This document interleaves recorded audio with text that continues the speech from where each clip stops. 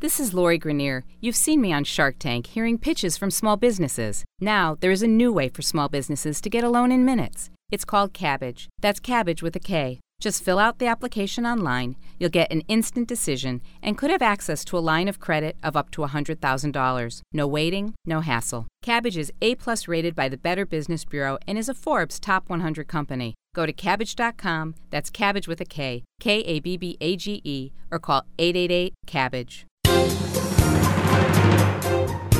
This is House Call for Health. Adding to the list of differences between men and women, scientists now say that women need more sleep than men because their brains are more complex.